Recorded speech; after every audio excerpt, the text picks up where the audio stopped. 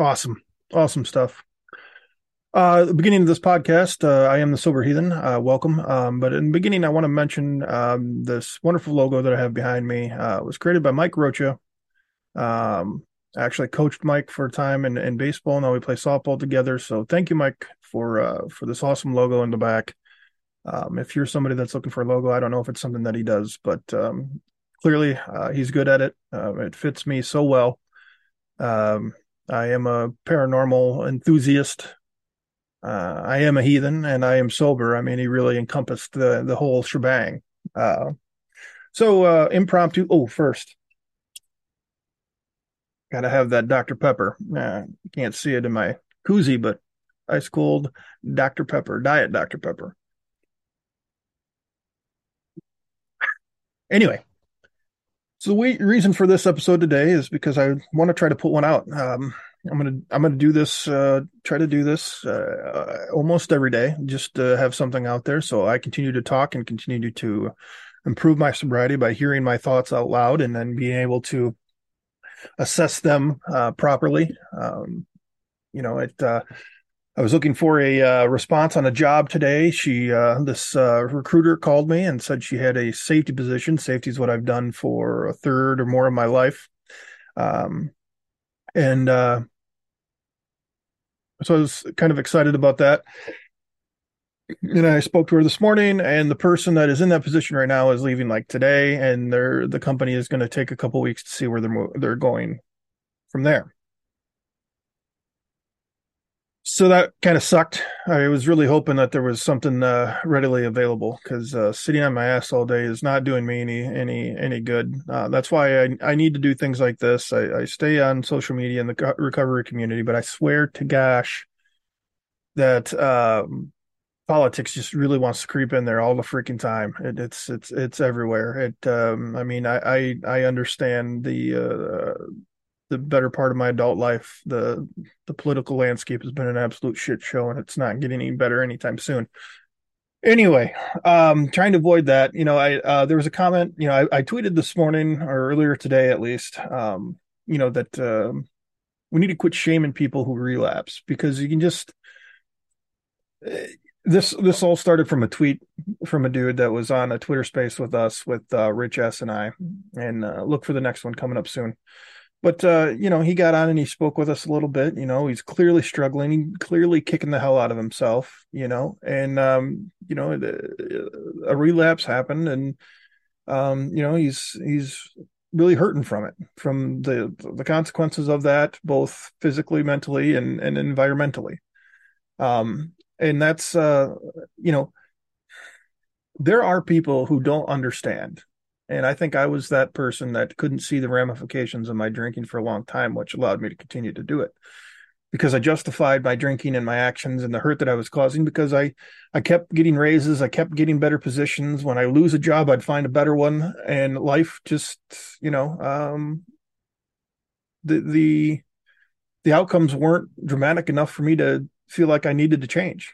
Um, but when you get to the point where I think this individual is, and to the point where I finally gave in and asked for some serious help, um, you don't need to tell them they're wrong. You don't need to tell them you fucked up. You don't need to tell them that, you know, what the fuck were you thinking? You don't need to ask them those negative questions. They already know. I can tell you this right now. There isn't a human being on this planet that was harder on me than the dude looking back at me in the mirror. Now, to be honest, I wasn't looking myself in the mirror for the last couple years because I couldn't stand myself. But there wasn't anybody talking more harshly to me than me in my own head. What the people that I pissed off, whether it be my ex-wife or my ex-fiance or falling asleep in my truck at work and getting fired and the boss being mad and yelling at me and telling me to pack my shit and get the hell out of here. That was nothing compared to the abuse that I gave myself in my head, and it's still a factor today. I mean, almost I'm exactly 1 week away from 8 months of sobriety, and this is my longest run at it since I began giving recovery a shot. And there is not a person that is going to beat themselves up more than the person who knows that they can't do this anymore. They can't use this substance, whatever it may be, anymore. And then they go ahead and do it. There isn't a person that beats themselves up more. Sure, you have family members and stuff that will pile on things, and they're hurt, and so when you hurt somebody, you understand that they're dealing with how they feel they need to, and sometimes anger and burying you underneath your own crap is the way for them to cope, right or wrong, and that's why they're doing it. And it is what it is, right or wrong. You're using a substance to deal with something that you're not prepared to deal with sober. Right or wrong, that's the choice that you're making. The For me, the alcohol was the solution to all the things that I didn't like about myself in my life. So I chose alcohol to numb those feelings and not have to think about it. And it worked. It worked way too well, or otherwise I wouldn't have been drinking to the point of drinking, EMTs showing up, going to hospital, checking myself out, drinking again, back to the hospital, back to checking myself out, drinking again. That wouldn't happen because I felt that I needed to do that to deal with the crap that I did when I drank the last time. That was the answer to everything. So, I found myself today, and we'll see how it pans out. But in a discussion on Twitter, a guy popped in and it's like, as a coach, I'm going to uh, tell you what you did wrong or where you went wrong, and then I'm going to tell you how to do it right. And initially, right away, I was like, oh, it's one of those things, and I got to tread lightly here because what turned me off from the Christian religion was that constantly being told that there's only one way to do things, and that's through God and the Bible and Jesus Christ. There's only one way to do it, and that's the only way you're going to save yourself. That's the only way that you're going to live forever in all eternity and bliss and all this other stuff. And it just didn't feel right to me. And that might offend some people, but that's just the truth. It didn't feel right to me, so I walk another path now, and that feels better to me. I used to get into it a lot of bit. I talk better. I used to get into it quite a bit with Christians and stuff, and because I've read the Bible and stuff, but that's not healthy. I don't care what you believe. If it's helping you, especially in recovery, then I'll go to church with you, and I will sing in church with you if you ask me to, if it'll help keep you keep clean and sober, and get you closer to consistent sobriety. I will do that, and I will. I mean, I've done it before. I did it in treatment. When I was still considered myself an atheist, I feel like I'm more back to agnostic, although I am, entertaining some other beliefs. But anyway, I went and I went up to the elders who were praying for people, and I said, look, I'm an atheist. I would like, I don't believe this works, but he does. So I'd like you to pray for my friend. And she prayed for me too. You know what I mean? So, I mean, so anyway, getting back to this tweet, this guy's like, I'll tell you the right way to do it. So I asked him, I said, okay, so what's the right way to do it? Well, it's a journey, not a destination, and it's this and that. And I was like, okay, but you said you would tell them the right way to do it. So he has a podcast. So I went and I listened to his podcast. And so either things have changed and I misread what he was trying to tell me. And then after further tweets, it's kind of like, okay, maybe he didn't really mean it that way. It was just poor choice of words. But it got to me a little bit because there is no one way to get sober. If there was, it would be a lot fucking easier. Now, AA worked for a long time because the majority of the United States, I don't have any data to back this up, but I feel the majority of the people align some way, shape, or form with Christianity. God is used in the steps. God is used in the big book quite often, even though they understand that that's not for everybody. And if you read the first 164 pages of the big book, Bill Wilson does his best to make sure that you understand that it just has to be a power greater than yourself. He does a good. Now, Dr. Bob, he doesn't. He comes out in his story and flat out says, I feel sorry for you if you don't believe in the God that I believe in. That's paraphrasing. Maybe next time in a podcast, or if you listen to this and you want to know what page and where it says that, I'll absolutely give it to you. But Dr. Bob does say that. So I definitely connect a lot more with Bill W. But there is no one way to do this stuff. Um, you know, uh, if you're your tonsils are bothering you and you're like me and you had strep throat every 5 seconds and the doctors say, yeah, what'll help, will remove his tonsils. That's one way to fix it that works. I mean, maybe it doesn't work every time. I don't know. So maybe that was a poor example. I'm your car runs out of gas, you put more fuel in it. That's the right way to do it, right? So I mean, there are right ways to do things. But let's just not pile on, man. The recovery community on Twitter is fantastic. On Facebook, it feels uh, more empty for whatever reason. It feels more like a selfie highlight reel for for people to post pictures, and it's on Twitter too. And I think there's a time and place. I mean, shit, I hit a year. You're gonna see some fucking selfies, man. I'm gonna be pretty fucking happy and proud of myself. Um, to each their own. I don't care. I can keep scrolling if it's working for them to see the progress in pictures and post one, every few days or every week and feel good about themselves. You know what? That's fucking awesome. Post a fucking selfie every hour. Whatever it takes, man. I don't have to like it. I can keep scrolling. I don't have to sit there and look through it. I can make my, useless comments to myself and keep going. Um, so let's continue. If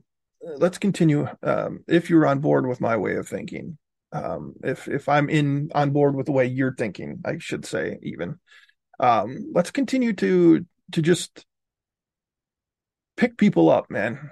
I've said it before in baseball. A pitcher goes out and has a bad inning, gives up a couple runs. The coach so many times would come in and all right, let's pick him up. Let's pick him up. Not saying what the fuck were you doing? How did you walk three batters in one fucking inning? Just throw strikes, blah blah blah. That happens. That happens. But the good coaches, let's pick them up. Let's get a couple runs back here, and pick up our pitcher and get back out there and have a better inning defensively next inning. Okay, that's what I think that we need to do. Nothing hurts. And people are going to say, well, you have that kind of attitude, people are going to die. Again, if being a total fucking asshole worked, um, people wouldn't be dying still today.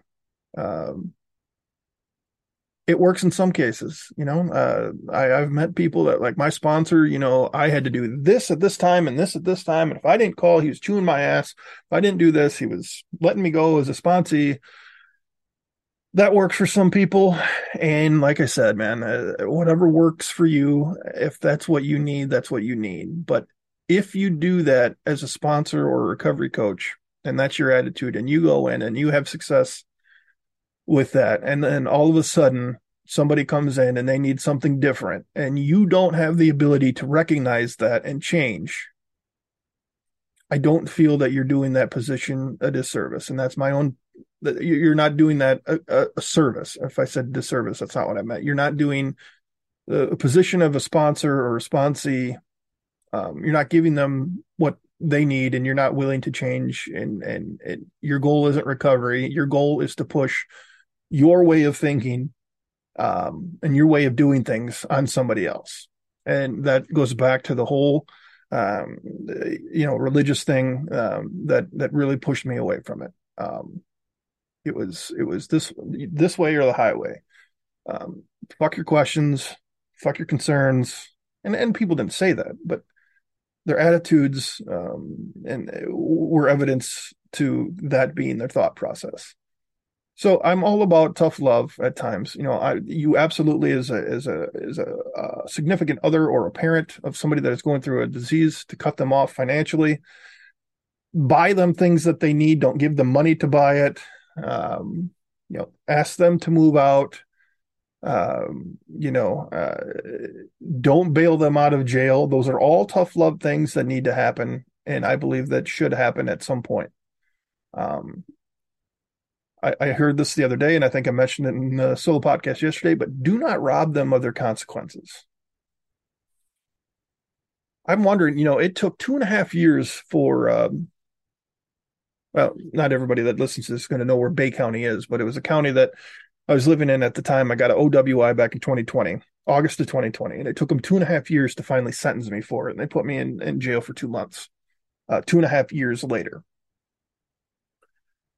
And that's a whole discussion in itself, how fucking stupid that is. But, I called my dad, my dad came and bailed me out. And I wonder when I read that quote about robbing me of my consequences, I wonder if I would have, if, I probably would have sat that amount of time before I would have gone through the entire procedure, if not more. I wonder if that would have been, the time that something might have changed for me. If COVID wasn't going on at that time and they put me in jail and I had to wait a court date and nobody bailed me out, I wonder if that would have changed things. I wonder if those consequences would have pushed me. I,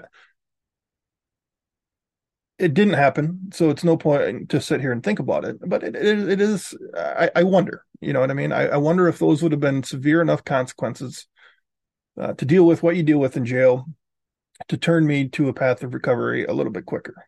Well, even with that being said, I have no regrets of um, I wouldn't go back and change a thing as of right now. Excuse me. Because of the people that I have met through this journey of how it went down, I wouldn't trade those relationships for anything. Those relationships, those connections, and I always say, it's one of my favorite sayings, connection is opposite of addiction. Those connections that I have made for people that I've never met in real life, that I tweet with back and forth, that I've had on the podcast, those people have been such a huge part of my recovery journey that I can't even put into words. I got a text this morning, very early this morning. For some, it was late in the night for me, like 5 o'clock in the morning. I got a text from Rich, and as usual, super positive, really caring dude, really awesome human. And, I wouldn't trade these connections, for anything. I mean, if somebody dropped a bag of, $1 million in front of me and said, "Hey, would you trade now?" I mean, I would give it some thought. But money doesn't change anything. I've made a lot of money in my day, and I spent a lot of money on alcohol. So money wasn't the answer. If money would have been the answer, then I wouldn't have gotten to the position that I was in because I was making more than enough to sustain a life that any other person not in addiction would enjoy. So anyway, moral of the story today: let's pick people up instead of kicking them while they're down. Let's continue to do that. Uh, Tough love. You don't have to cater to their bullshit. You don't have to listen to their bullshit. You can call them on their bullshit. You can say, "Dude, come on, that's not true. What you just said is a bunch of crap. That's not right. So what else can we do?" Okay, you can do things like that. And that's what I want to be as a recovery coach. I want to be the guy that when they walk out of the office, they know that they have a connection that is going to work for them, that is going to be a connection that they're going to get the truth, but they're not going to walk out feeling worse than when they walked in. That's my goal as a recovery coach in the future. So anyway, thank you very much for listening to Sober Heathen Podcast. Find me on Spotify, Apple, YouTube, Google. Like, comment, share the podcast, talk about it. That's the only way we get the word out. I got some podcasts scheduled. I'm going to actually be on a couple this month. So that's pretty freaking awesome. But I'm looking for more Al-Anon people that have lived through this, whether your story ends up that you remain close to the alcoholic or addict, or you had to separate yourself and then you had to go through a journey yourself to refine yourself and move on past that. I want to hear the story, and other people need to hear that too. Check out Laura. She is the only Al-Anon person that has been on the podcast, and she was my first guest ever on the podcast. So check out Laura's podcast, and she talked a little bit what she went through. and what she's doing to recover from dealing with the that shit show that we with substance use disorder bring into other people's lives. So let me know if you know anybody. Find me on Twitter and Facebook. Seek me out. Let me know anybody that wants to talk. They have a platform here. As long as I have, an hour to spare, um, I, people will get a chance. And I would do this 10 hours a day, talking to 10 different people if I could. So let me know. Love you all. Have a phenomenal day, and we'll see you on the next one.